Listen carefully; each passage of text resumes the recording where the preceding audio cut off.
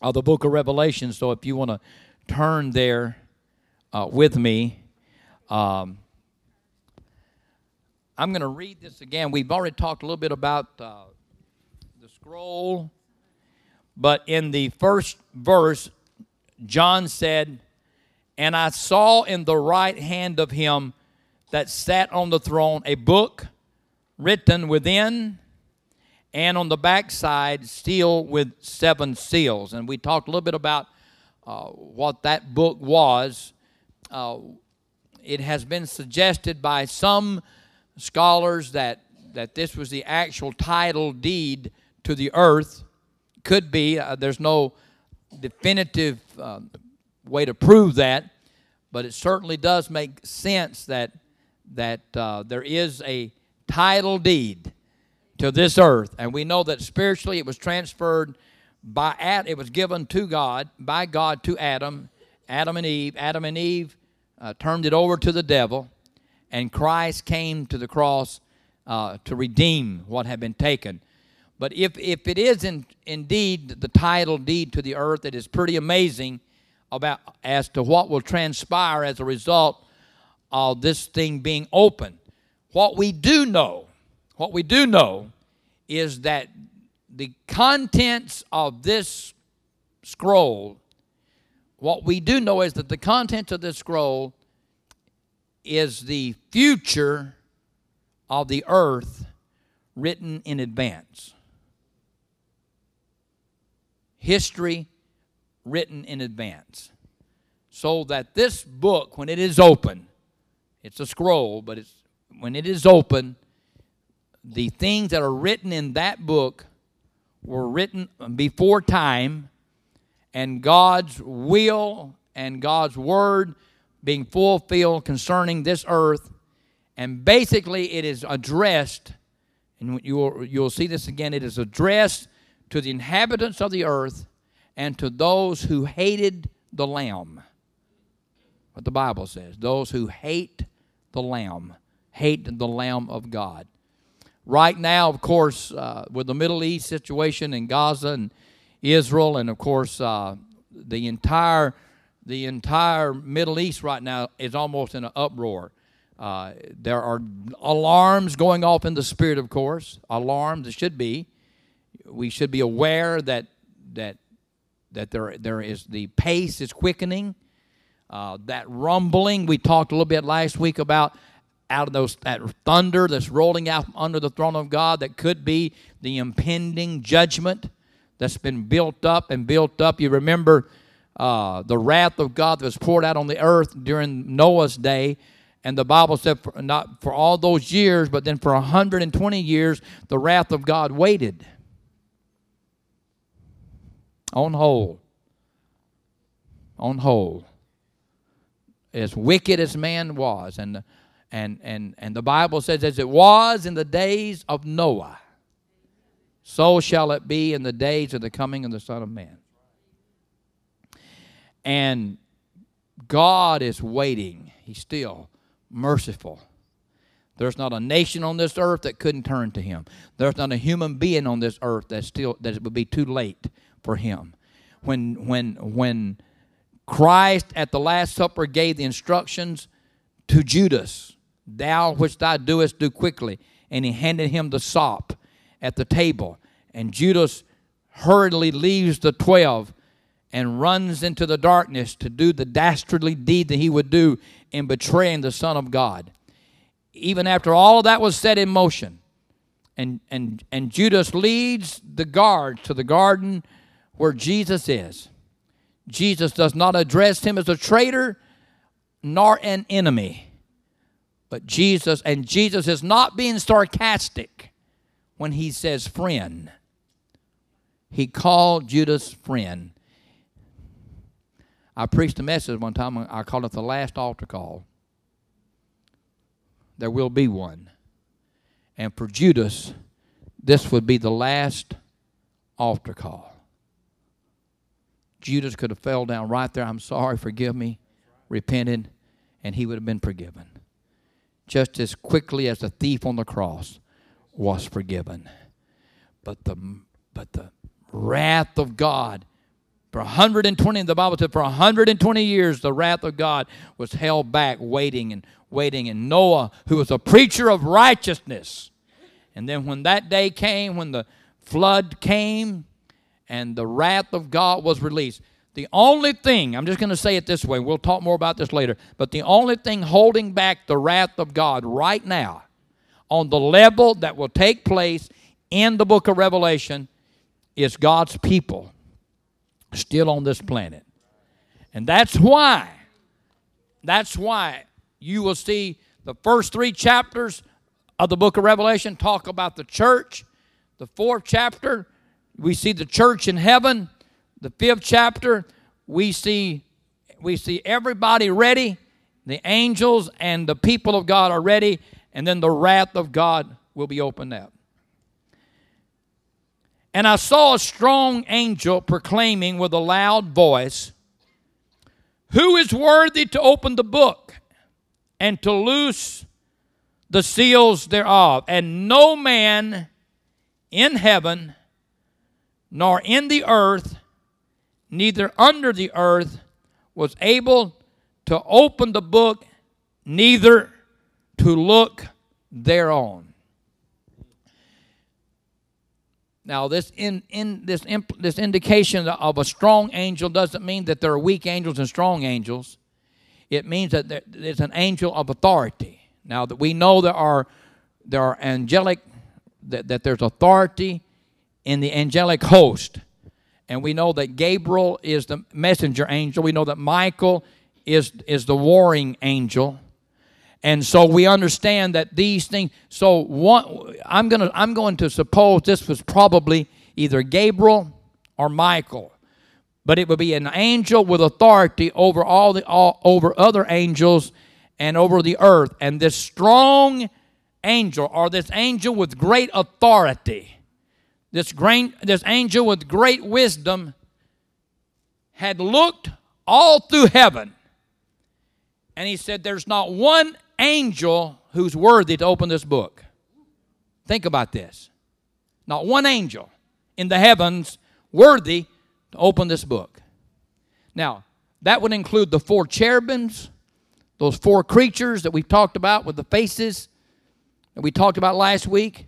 These are the 4, and they represent others like them that are in the presence of God 24/7, have been there ever since God created them. These are angels who have never been sent to the earth. They're not. There's fallen angels. We'll have to talk about that along the way. But these are the angels who have for centuries and eons and millions of years perhaps have done nothing but worship God, and they weren't worthy to open that book. This strong, intelligent angel had done a diligent search throughout the heavens and could find no one in heaven worthy, no angel in heaven worthy to open the book. And then he does a search through the earth. And he said, there's nobody on the earth that's worthy. And here's how he puts that. No man on the earth, nor under the earth, that would be those that were dead and would be brought back to life, was able to open the book, even to look thereupon. So this intelligent, strong, mighty angel says, I've done due diligence. There's not another person on the earth that can do this, and there's not an angel in heaven that can do this. In verse 4, and John said, and I wept much, because no man was found worthy to open and to read the book, neither to look thereupon. Now, why would John weep? I'm going to suggest 2 reasons. He will weep, number 1, because he understands that the progression has started, and he understands the position of the church and the future of the church, because by now, when we get to heaven, you'll have full revelation knowledge. You will know everything. There'll be no secrets. Now we see through a glass darkly, but then face to face, you will see God face to face. Every mystery, every great truth that we now, by faith, Jeannie, have to hold on to. When we're going, we just have to hold on by faith. On that day, it'll all be clear. So John has perfect, matter of fact, we're going to show you this in a moment. John has already received knowledge of what is to come, both in the earth and in the heavenlies. And number two, he's weeping because it appears to him that even though he has fought the enemy, remember John was taken by the Roman emperor, and they boiled him in oil and tar, and he would not die. He was like the Hebrew kids in the fiery furnace; they wouldn't burn. And then he was cast on the Isle of Patmos to die there, and that's where he gets this glorious revelation. Then he's taken back to Ephesus, and there he pastors that church until he just goes to be with the Lord. He's the only one of the 12 apostles who were not martyred. John was the only one who was not martyred. There's an incredible story about that as well. But he's weeping now because it looks to him like something, even though he's in heaven, it looks to him like something had stopped the forward revelation and progress of what God has now is about to bring to pass. Now this gets even more amazing. Verse 5. And one of the elders, this is amazing to me, said unto John, weep not. Now listen to me. This was not a cherubim. This was not an angel. This is not one of the four beasts. This is one of the 24 elders which represent the Old and New Testament saints. And one of these elders, one of the members of the body of Christ, the revelation would come from the church. That is awesome to me. That is just amazing to me that nobody in heaven knew what to say nor do but the church of the Lord Jesus Christ, redeemed from this earth, glorified in the presence of God with all. Now we will have all knowledge and all mysteries will be solved. One of them representing the church stands up and says, weep not. Behold, the Lion of the tribe of Judah, the Root of David, hath prevailed to open the book and to loose the seven seals thereof. Oh my. What an amazing, amazing revelation.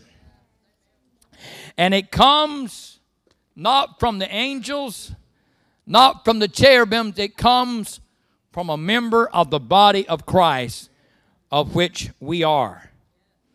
Amen. And here's how the announcement came. Behold, the Lion of the tribe of Judah, which it comes from Genesis 49, Isaiah 31, and Hosea 11.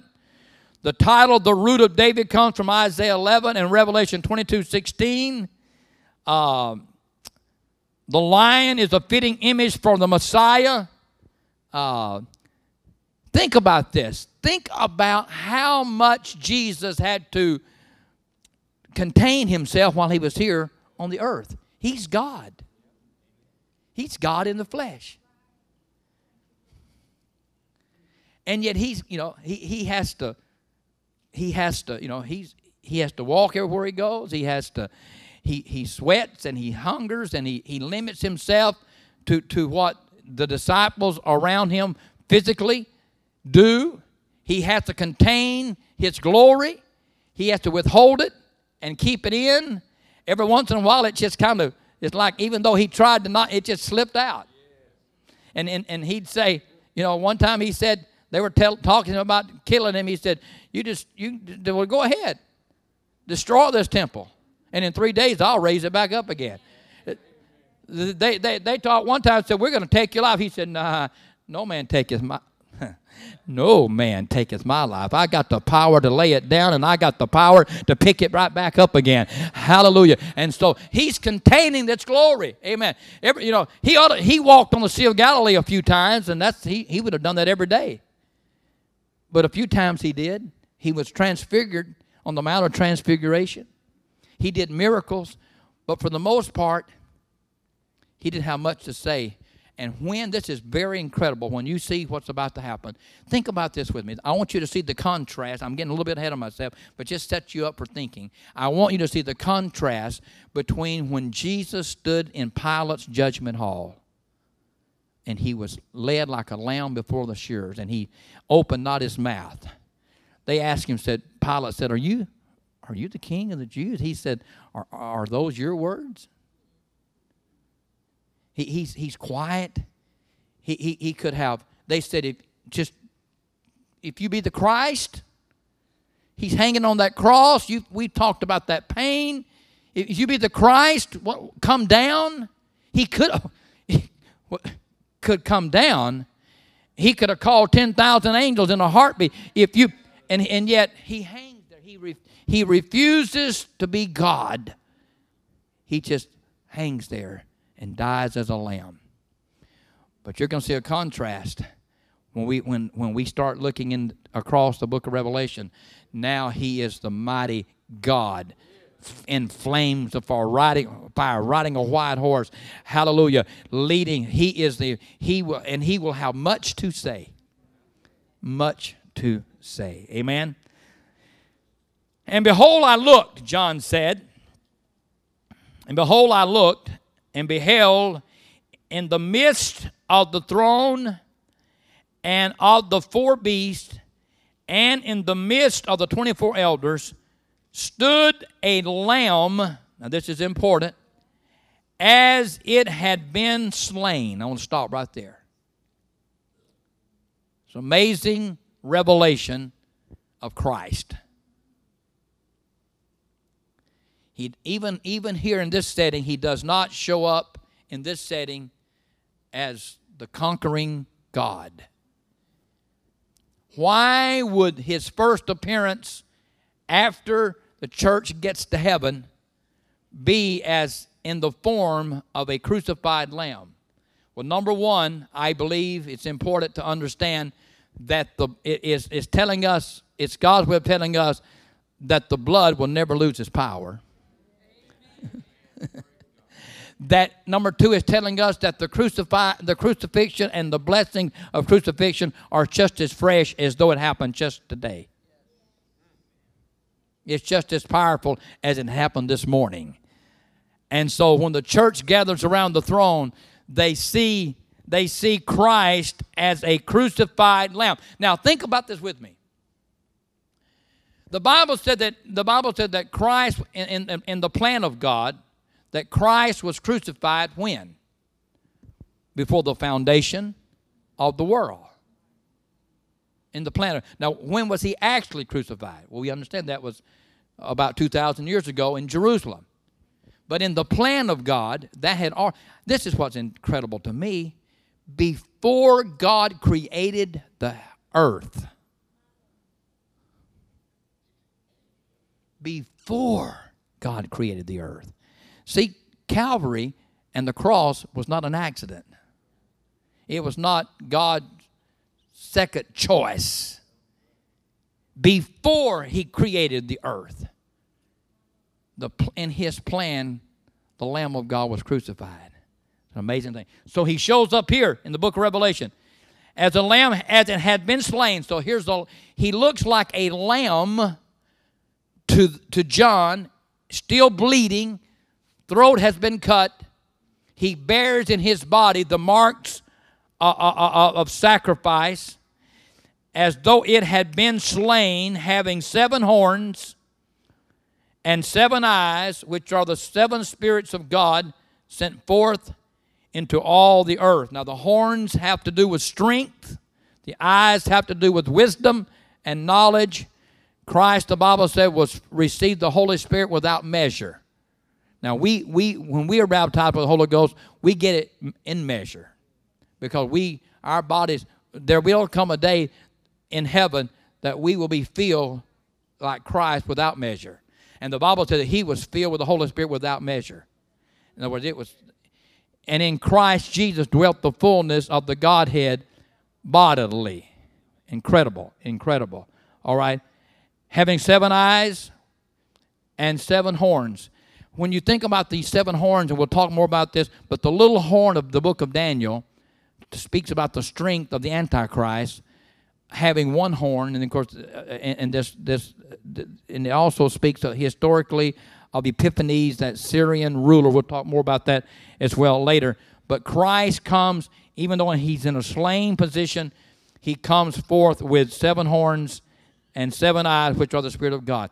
And the Lamb came and took the book out of the right hand of him that sat upon the throne. And this is amazing. And when he had taken the book, or the scroll, that's sealed with the 7 seals, the 4 beasts, that is those 4 cherubims, these 4 cherubims, and the 4 and 24 elders, that's the church, fell down before the Lamb, having every one of them harps, that's amazing, and golden vials full of odors, or incense, which are the prayers of the saints. Not one prayer has ever been wasted. Not one prayer has ever been forgotten. Prayer is the incense of heaven. Prayer is the odors of that incredible place. Hallelujah. But here's what's so neat. When the Lamb of God takes the book in his hands, it is an amazing thing to me, because in this setting, 2 things happen. The angelic host join with the church in this time of worship. They worship and they sang a new song, saying, now the angels sang this song as well as the people, the church. Thou art worthy to take the book and to open the seals thereof, for thou wast slain and hast redeemed us to God by thy blood out of every kindred, every tongue, and people and nations. I want to stop right here. There's still about 1,200 tribes, people groups in the world that don't have a written language. Wycliffe, in their translation of the Bible, translates the Bible into already existing languages. Evangel Bible translators, Pastor Savelle Phillips, who just went to be with the Lord recently, I still serve on his board, translates the Bible. They go into these tribes. They live with them sometimes for years. Now with the computers that we have, it's a lot faster. But they go in and they listen to the language. They actually create a written language by listening to the sounds of the people, and then they go back and they create a Bible for these people in a written language. It's an amazing thing that they do. We have 4 more translations, Gene, that came on board just this year already. There are 4 people groups in the world that, as of last year, did not have a Bible in their language, that do have a Bible in their language. This is pretty amazing to me. Pretty amazing to me. But think about this. And we may not ever be able to reach all 1,200 of those tribes. But think of it. Somehow God will not leave himself without a witness. And here the Bible said that there's going to be people from every tongue and every tribe and every people group. That's going to be those with languages or without languages. Won't matter. God is going to show up in an amazing way with his glory. There will be a witness of the name of Jesus that will be strong enough and powerful enough and revelatory enough that it will bring people to God out of those tribes and out of those nations. And that's why the church in heaven will join the angel band and they will sing a new song. Verse 10, and you have made us unto our God kings and priests, and we shall reign on the earth. And that's speaking, of course, of the 1,000 years millennium reign of Christ. And I beheld, and I heard the voice of many angels, around about the throne, and the beast and the elders, and the number of them were 10,000s times 10,000s and thousands of thousands, an innumerable number. That is in every translation of the Bible and in every rendition of the understanding of that text. It has to do saying we did this because there's no way to number the number of the angelic host. I'm running out of time here. We're going to have to give the praise team just a second. I want to just I want to show you something here. This is an amazing moment. And you remember going back to the epistles for just a moment. And the Bible speaks about us coming into before the throne with a church, the living God, and an innumerable company of angels. This moment now is taking place. And you're going to see several occasions where the earth and the angels, now think about this, the angels were never redeemed. But they understand redemption. They understand it. The Bible even says that the angels desire to look into the redemption of mankind on this earth. And so the angels, even though they were never redeemed, they join with the church in this glorious anthem, "You have redeemed us." They join with the church in that praise and worship, and they sing a new song. Can you say amen? Hallelujah. And I beheld, and I heard the voice of many angels round about the throne, and the beast and the elders, and the number of them were 10,000 times 10,000s and thousands of thousands, saying with a loud voice, this is what they were saying, "Worthy is the Lamb that was slain to receive," number one, power, riches, wisdom, strength, honor, glory, and blessings. Hallelujah. And every creature, this is amazing to me, which is in heaven. This is what John gets a future vision. He actually sees all the way to the millennial reign, all the way to the white throne judgment here. How do you know that? Listen to this. And every creature which is in heaven and on the earth and under the earth and are in the sea, and all them that are in them, heard I saying, blessing and honor and glory and power be unto him that sitteth upon the throne and the Lamb forever and forever. Think about this. How could he say that? Because the Bible says, we quote the scripture a lot, that there will come a day when every knee shall bow and every tongue will confess that he is God. Hallelujah. That's going to happen at a time. It's happening every day as people come to the Lord. But there will come a day, and John jumps ahead in his revelation knowledge now. And he says, and he sees a time not only when all the angels are joining and the church is joining, but he sees a time when every creature on the earth, every man, every woman, even the sinner who will say he is God. We were wrong, and it'll be too late for them, those. But they'll confess that he is God. And that scripture will be fulfilled, that every knee will bow and every tongue will confess. And the four beasts said, that is the four cherubims, said, Amen. And the 24 elders fell down and worshiped him that liveth forever and forever. Amen. Next Sunday, the 6th chapter, and it almost breaks my heart to begin this transition into what is going to take place on this earth. But it is time for the alarm to go off in the Holy Spirit. What's happening in the Middle East, where we are as a nation, what's going on in our world around us. There ought to be alarms going off in our minds.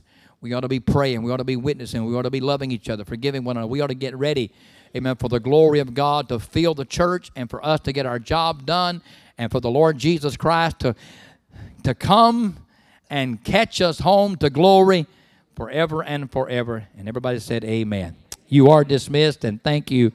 Next Sunday, we'll be back in the other classroom, and we'll get the donuts back. All right.